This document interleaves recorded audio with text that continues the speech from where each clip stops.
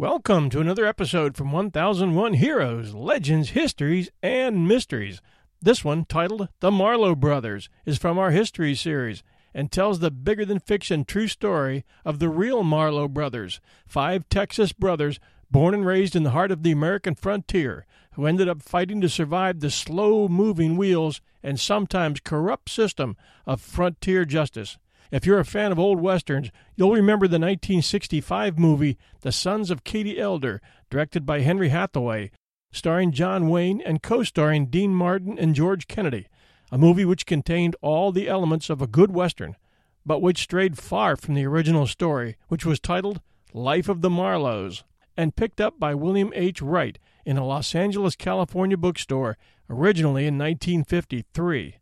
The story told of a frontier doctor and his wife who raised a family of 9 while constantly moving through south-central United States and even across the Rio Grande to Old Mexico, then northward along the Chisholm Trail to Indian Territory, to Colorado, and to Texas, seeking a place to finally settle. The Marlow brothers grew up behind a Winchester, fighting off Indians and learning how to survive, and the family story became a documentary of frontier life in the late 1800s. Thinking that it would make the basis of a good western, Wright paid members of the Marlow family $1,000 each for the rights to make it into a screenplay. Paramount purchased the rewritten story by William Wright and Talbot Jennings in 1955. This version concerned 5 brothers and centered around a cattle drive from Texas to Colorado. Sam Briskin was assigned as producer. Frank Burt was to write the script. John Sturgis was going to direct, and Alan Ladd was going to star, making a return to Paramount after several years' absence. He still owed Paramount 1 film left. But when the movie was made 12 years later, the film's plot had been drastically changed. Alan Ladd was out, John Wayne was in, and the scriptwriter was new. The story veered way off course, and the real story of the Marlow brothers faded into obscurity. Until now. Coming up, the real-life story that inspired the hard-driving John Wayne Western, The Sons of Katie Elder.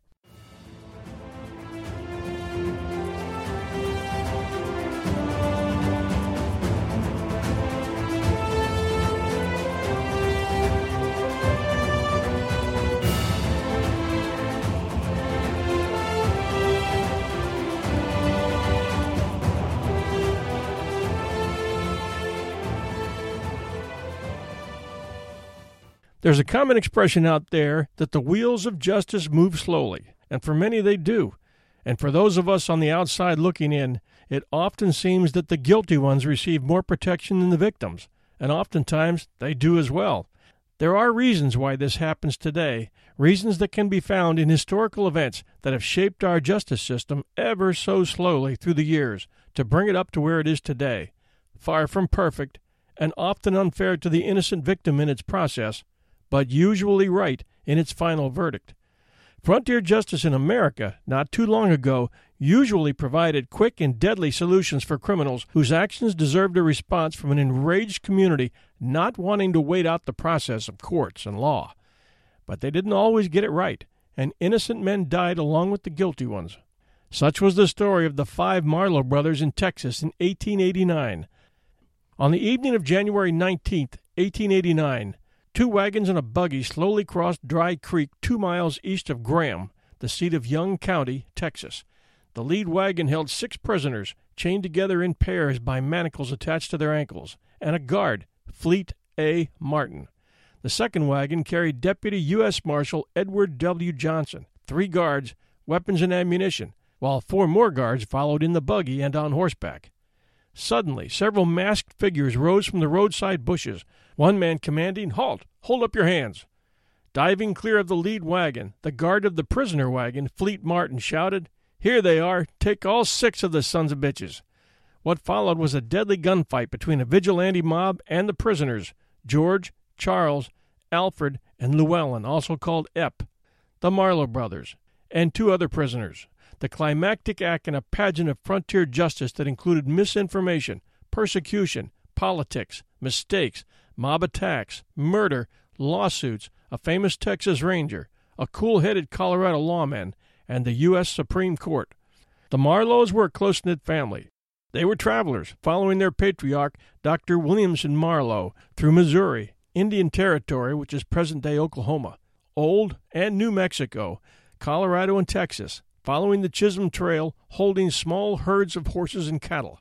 In Texas and Oklahoma, they made their living partly off Dr. Marlow's medical services and partly off of rounding up stray cattle and selling them to nearby Fort Sill, just across the border in Indian Territory. Cattle were available in the heavy brush and cedar breaks that formed the landscape of that area if you were willing to take the effort to bust them out. And if you've ever done that, you know it's hard and sometimes dangerous work for man and horse, especially horses. And cattle bred well in that area, so there was a fair amount of unbranded strays to be had. The downside to gathering strays was that there were still ranches that didn't brand there, and rustling was no joking matter. Suspected rustlers were often hung without the benefit of a trial, but no charges were ever filed, and the family stayed out of trouble. Dr. Marlow died in 1885, leaving his second wife, Martha Jane, and their 5 youngest surviving sons, George, Charlie, Alf, Boone, and Epp, to search for a place to settle down. The sons worked on railroad grading crews and as farmers and stock handlers. The family bothered no one until May of 1886, when Boone shot and killed cowboy James Holston in Vernon, Texas, allegedly in self-defense. The county records describe it this way. The particulars of the shooting that occurred on Beaver Creek, 7 miles south of Harold, Texas, is that 2 men, one named Whitling and the other Shorty Holston, armed themselves with a shotgun and 6-shooter and proceeded to the sheep ranch of Barry Thompson. They passed between Holston and Boone Marlow, a herder on Thompson's place, when Holston drew his pistol and fired 2 shots at Marlow. Marlow quickly shot Holston with a Winchester rifle, 1 ball penetrating the heart, killing him instantly. The other shot striking Holston just above the heart. Boone Marlow left for parts unknown. The shooting occurred May 17, 1886. Although a court hearing would later dismiss murder charges against Boone for lack of evidence, Boone, unaware of the hearing, fled to Colorado. The family followed, joined him in Trinidad, Colorado, and later in that year of 1886 moved back to Indian Territory, where they felt Boone might be safer from prosecution. After 2 quiet years, in 1888, the Marlows were living near Anadarko, present-day Oklahoma. George, Charlie, and Alf were married. George and Charlie with a daughter apiece. George, Epp, and Boone were farming, while Charlie and Alf worked near Fort Sill for a Kiowa chief named Sunboy. In mid-spring, George rode to Gunnison area of Colorado to visit his in-laws and his friend Cyrus Wells Doc Shores, the county sheriff and deputy U.S. Marshal. All was peaceful until August of 1888, when Los Animas County Sheriff William T. Burns in Trinidad sent a letter to Deputy U.S.Marshall Edward W. Johnson in Graham, Texas, cautioning him to, quote, look out for 5 Marlow brothers who are endeavoring to get away with 40 head of horses stolen from this place, end quote. The Marlow brothers hadn't been in Texas for 2 years, but no one was apparently keeping track of their movement, and someone back in Colorado must have had an axe to grind.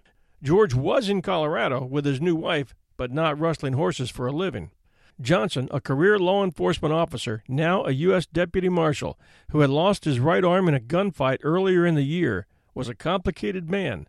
In addition to being a deputy marshal, he was also employed by the Cattlemen's Association as a range detective, and likely received a bonus when he could bring rustlers to justice. 5 rustlers in 1 catch would mean a fat bonus. But he was also, according to many, a fair man and a defender of the law. He would soon be tested. Johnson headed for Indian Territory with a small posse, but returned empty-handed. On a follow-up trip in late August, he arrested Charlie, Alf, Boone, and Epp and took them to Graham for arraignment and trial. On his return from Gunnison, Colorado, George was detained for several days at Fort Sill under orders left by Johnson, then released. He gathered up the rest of the family and headed for Graham to seek his brother's release. The family rented a cabin from area rancher Oscar G. Denson, but when George went to the jail on October 6th to ask about his 4 brothers, he was immediately arrested and jailed with them. Later that month, the grand jury indicted the brothers for theft of the horses from 3 Indians, a Caddo named Ba Cinda Bar, a Comanche named Black Crow, and another Caddo named Washington. None of these Indians lived anywhere near Trinidad, Colorado, and none testified against the Marlows. It was a setup pure and simple. Ba Cinda Bar told the jury he did not, quote, own that many horses, end quote, and that, quote, Marlow men no steal Indian men's horses anyway, because they have better horses they get somewhere else. but Indian man thinks these white mans, meaning Johnson and his deputies, steal if Indian man don't sleep with one eye open." End quote. Even so, the brothers were bound over for trial, set for March 1889. The fix was in. After fruitless weeks of trying to arrange bail for her sons, Mother Marlow got her landlord to back her, and in late October the court released all the brothers but Boone, who finally made bail on December 15th. Convinced they would be acquitted, George, Charlie, Alf, and Ep went to work for Denson and a neighbor while awaiting trial. All was not quiet, however. While Johnson was transporting them to Graham for trial, the brothers had repeatedly insisted that they had never been in trouble with the law, except for Boone, who had killed that cowboy in self-defense several years before. While the brothers were in jail, Johnson had gone to Vernon and requested a warrant for Boone's arrest on murder charges. The warrant, oblivious to the fact that the charges against Boone had been dropped 2 years before, arrived in mid-December. With Christmas approaching, the Marlows' nightmare was about to get much worse. While the family rightly felt that Deputy U.S.Marshall Johnson was persecuting them, they had received fair treatment from Marion Wallace, the sheriff of Young County, whom they considered a friend.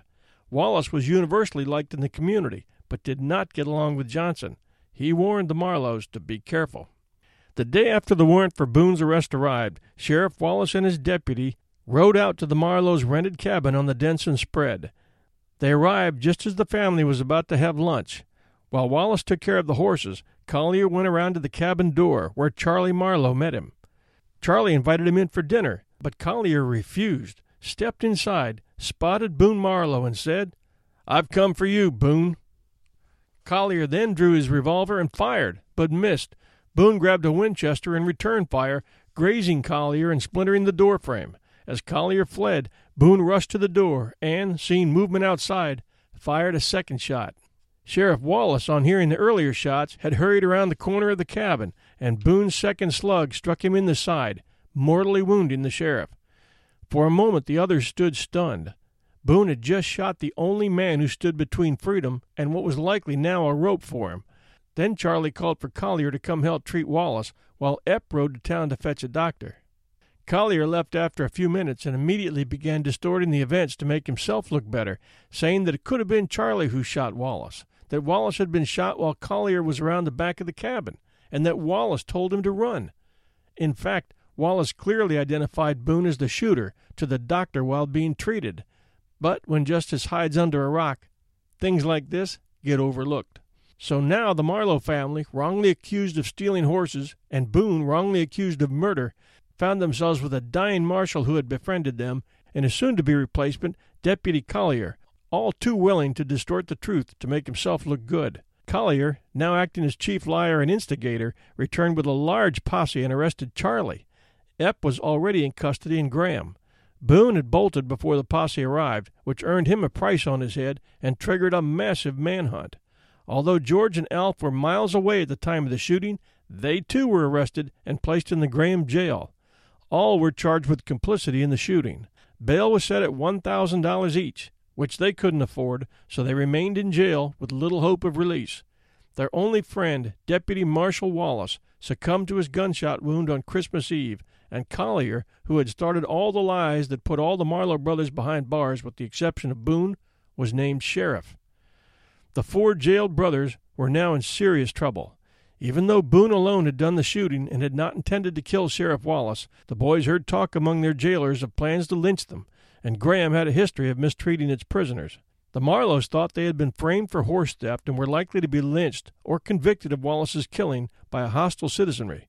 Rightly or wrongly, they believed their best chance of survival was escape, so they obtained a large knife from another prisoner and patiently cut their way through the wall of their second-floor cell, then tied sheets together to use a rope to climb down. On January 14, 1889, they escaped and started toward their families, but were quickly recaptured. Collier promptly took the brothers to a blacksmith and had them chained in pairs, George to Ep and Charlie to Alf, before returning them to jail under heavy guard. News of the jailbreak spread quickly. Several people, including some deputies, began urging mob action. A few citizens warned Acting Deputy Marshal Johnson, but he felt that Collier and his deputies had the jail adequately protected. Then, near midnight on January 17th, a body of men entered the building, and jailer John Lavelle led them to the prisoner's cell. The mob first tried to force the brothers from their cell at gunpoint. When they refused, a young man named Bob Hill rushed in to grab Charlie, but Charlie walloped him. Falling back, Hill struck his head against a wall and later died of his injury. Other vigilantes tried to drag the brothers from the cell, but were forced back by Alf, who had armed himself with a section of lead water pipe another prisoner had unscrewed from the plumbing. Eventually, the mob gave up. The next morning, the town awoke to claims spread by Collier that a mob of 40 men, possibly a gang of outlaws led by Boone, had tried to rescue the Marlows, but Collier's men had stopped them. While the Graham Leader newspaper reported that none of the mob had been recognized, Charlie, George, and 2 other prisoners later testified they knew at least 10 of the men, including guards Eugene Logan and Dick Cook, County Attorney Phlete Martin, who, by the way, was a convicted killer from North Carolina, Sam Creswell and Frank Harmiston, and that jailer Level had helped the mob. But that was much later, when only Charlie and George were able to testify. A concerned citizen named Marion Lassiter urged Deputy Marshall Johnson to protect the Marlows from further mob action, and Johnson telegraphed U.S. Marshal William Cabell in Dallas for advice. On January 19th, Cabell ordered Johnson to move the prisoners to Weatherford, about 60 miles southeast, where they could be held in safety until trial. Cabell also instructed Johnson to move quickly and in strict secrecy. Finally, justice was rearing its head, but only briefly. Johnson decided to move the prisoners that same night. He arranged for wagons and guards, including several friends of the late sheriff, supposedly to keep them from organizing another attack. The guards were Marion A., nicknamed Little Marion Wallace, nephew of the dead sheriff, Sam Wagoner, John Lavelle, Sam Creswell, and John B. Durand, Will Hollis, Eugene Logan, and Phlete Martin. All were told to keep the transfer secret, but at least 5 of these men were members of the mob at the jail. News of the transfer spread quickly. Johnson had not chosen wisely. When Johnson told the Marlows of the transfer order and identified his guards, the brothers thought another attack likely. As the guards walked the Marlows and fellow prisoners Lewis Clift and William Burkhardt to the wagons, some 30 men gathered to watch, and the boys knew the move was no longer a secret.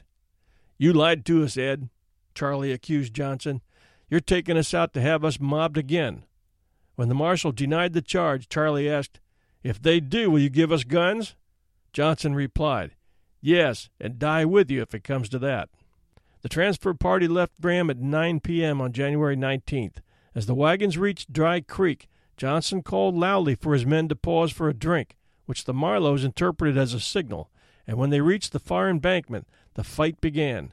Accounts of the clash differ, but when Johnson saw his trusted guards run, he knew he had been double-crossed. Johnson's descendants claim he fired the first shot, killing one of the mob before taking a bullet through the hand, which rendered the one-armed marshal defenseless and prompted him to seek cover.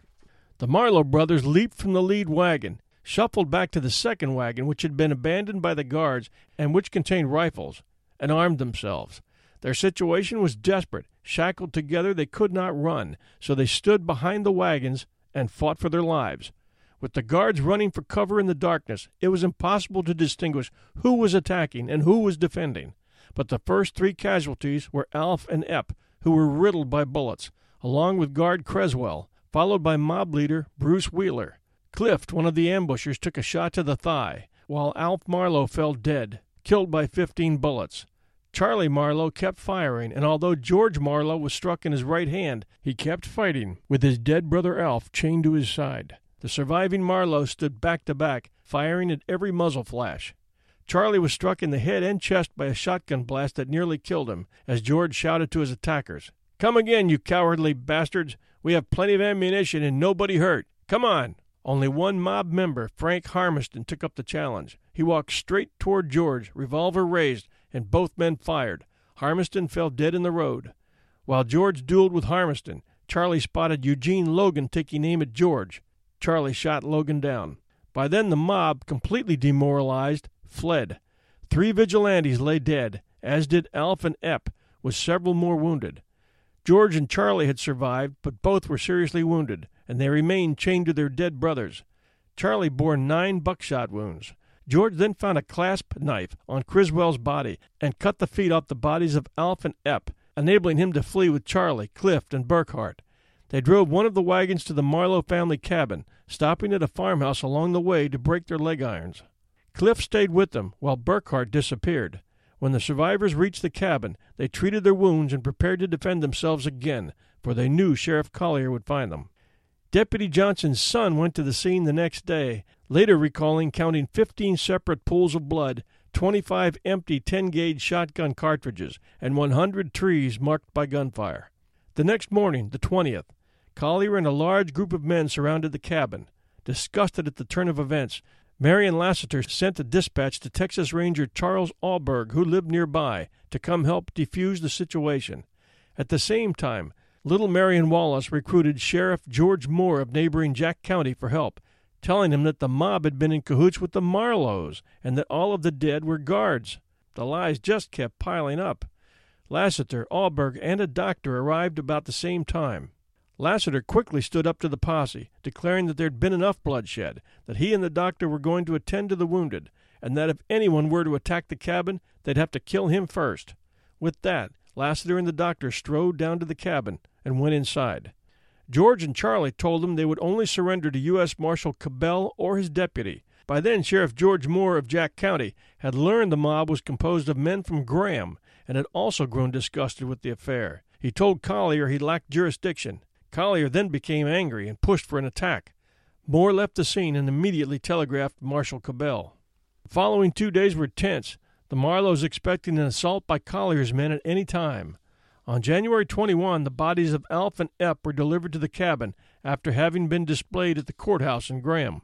The grisly appearance of the bodies may have given pause to some of Collier's force. Mother Marlow made arrangements to have the boys buried in the nearby town of Finis. Cabell's deputy, W.H. Morton, arrived January 22nd. After an argument with Collier, Morton was on the road with his prisoners within 20 minutes. A member of Collier's posse asked where they would board the train, and Morton immediately changed course for another station.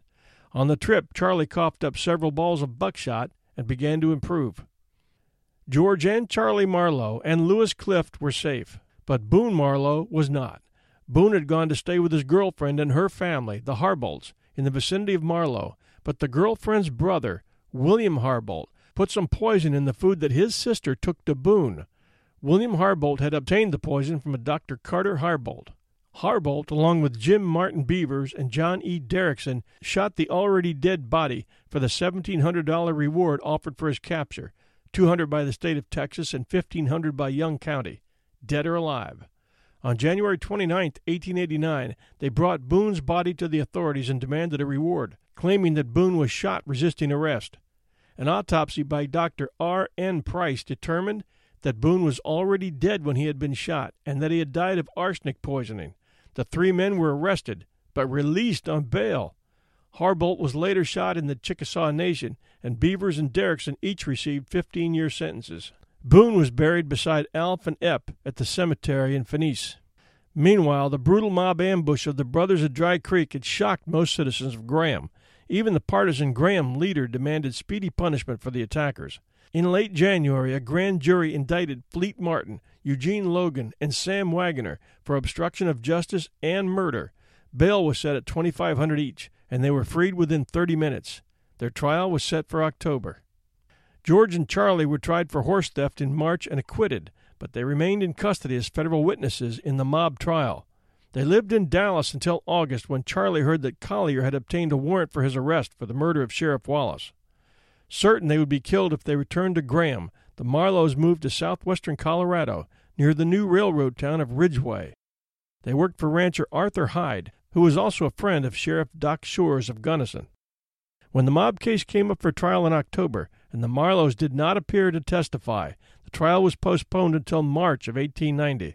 When they failed to appear in March, U.S. Marshal George A. Knight of the Northern District of Texas issued a warrant for their arrest as witnesses.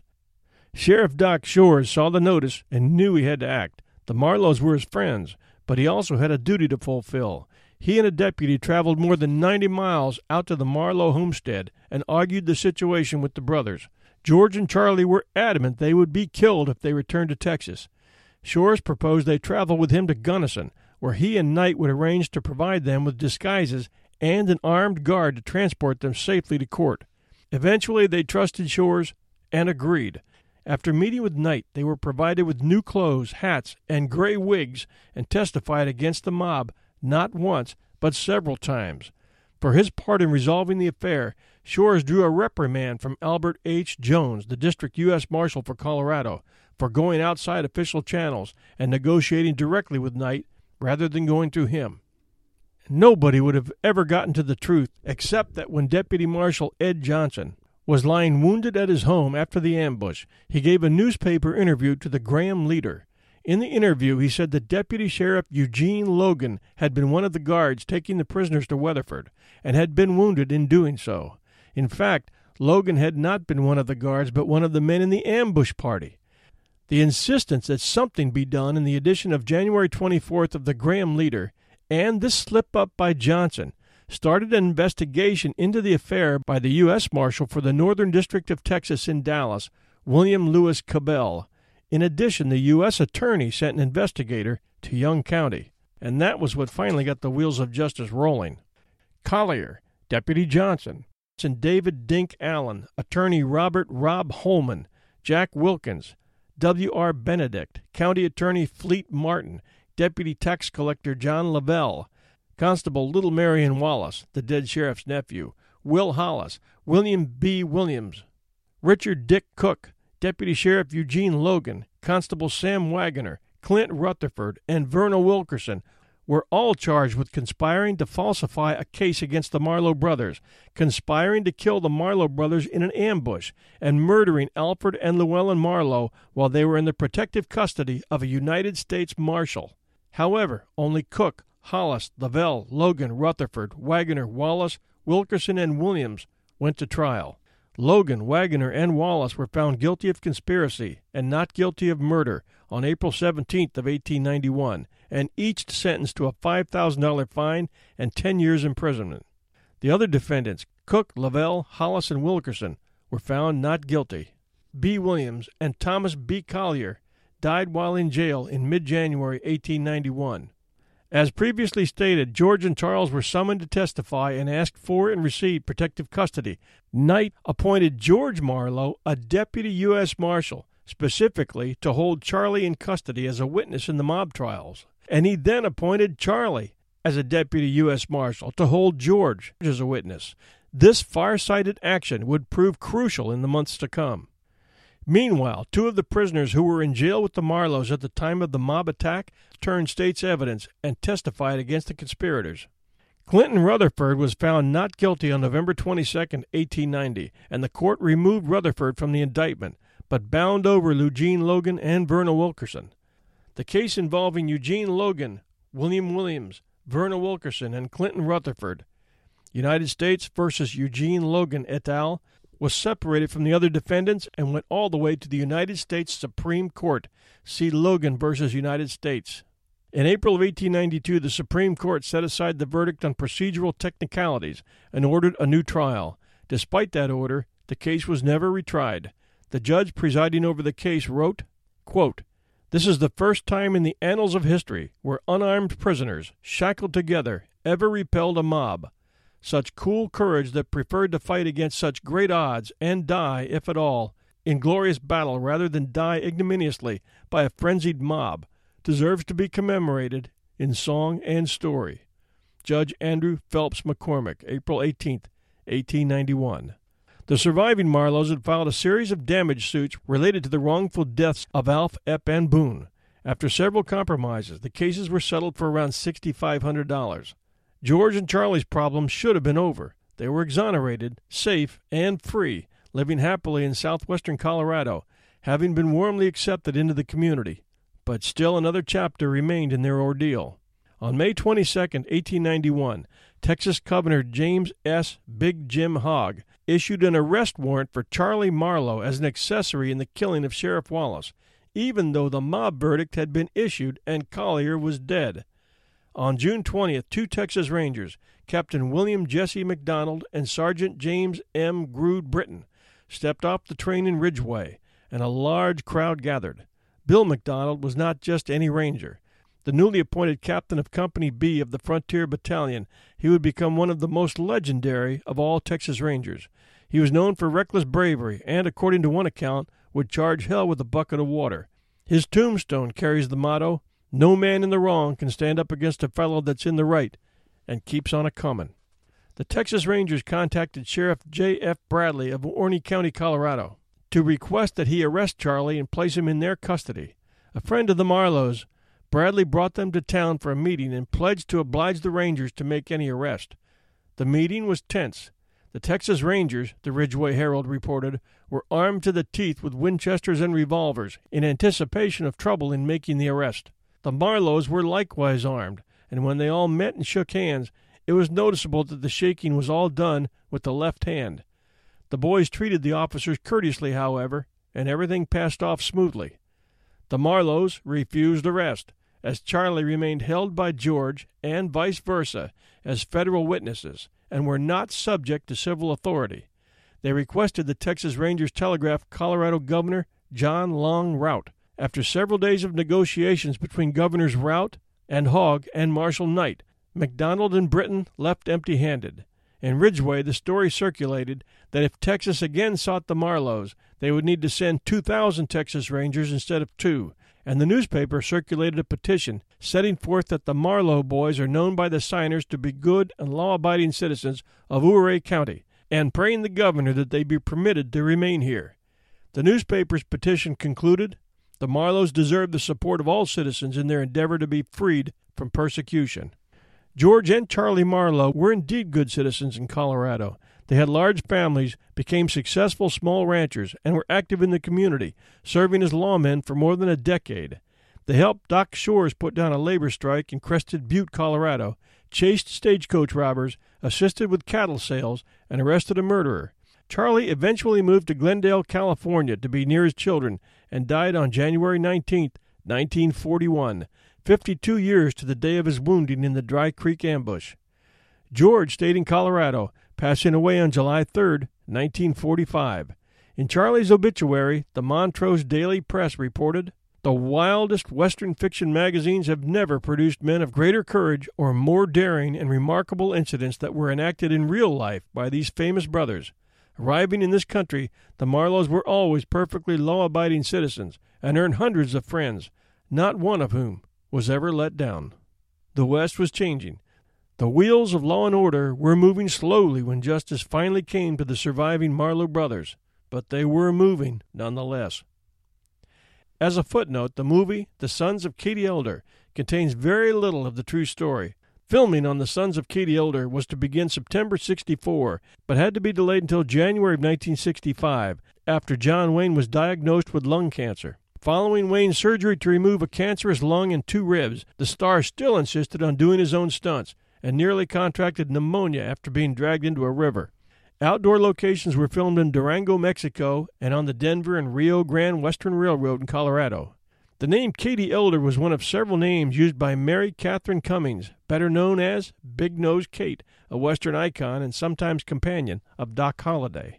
John Wayne and Dean Martin had also starred in Howard Hawks' Rio Bravo 6 years earlier, one of Martin's earliest dramatic roles after splitting up with his partner Jerry Lewis. And this one for film buffs. At 1 hour and 20 into the film, and at the far left side of the screen, a swastika is clearly visible, scratched into the wall of the jail cell, and in one of those scenes John Wayne places his right hand over it to cover it. 4 years later, Henry Hathaway also directed John Wayne in his Academy Award-winning role of Rooster Cogburn in the original screen version of True Grit. In addition to Wayne, actors Paul Fix, Strother Martin, Dennis Hopper, and Jeremy Slate were in that film as well. The film is famous, or infamous, for one of the most blatant continuity errors in a Western, when John Wayne fires 13 shots from an unreloaded 6-shooter during the final gun battle. Wayne, in one of his earliest Hollywood jobs, was a continuity checker for films. Thanks for joining us at 1001 Heroes, Legends, Histories, and Mysteries. Our show is found at all podcatcher sites like iTunes, Stitcher, and podbay.fm, where you can subscribe free, and by doing that you'll receive a notice every time we launch a new episode. You can also catch us at 1001storiespodcast.com, our website, which houses 1001 Heroes, and our new show, 1001 Classic Short Stories and Tales, which is wholesome entertainment for the whole family. The link to that show is at the upper right of the website. You can also search any of those podcast catchers I named above and search for 1001, and you'll find us. Our show is listened to in over 100 countries, and we appreciate your listening very much. We ask that you stop by www.patreon.com. That's patreon.com/1001 Heroes, and pledge a few dollars a month to help us along, and that you take every opportunity to share our show and tell others. Until next time, this is your host and storyteller, John Hagedorn, and this is our story.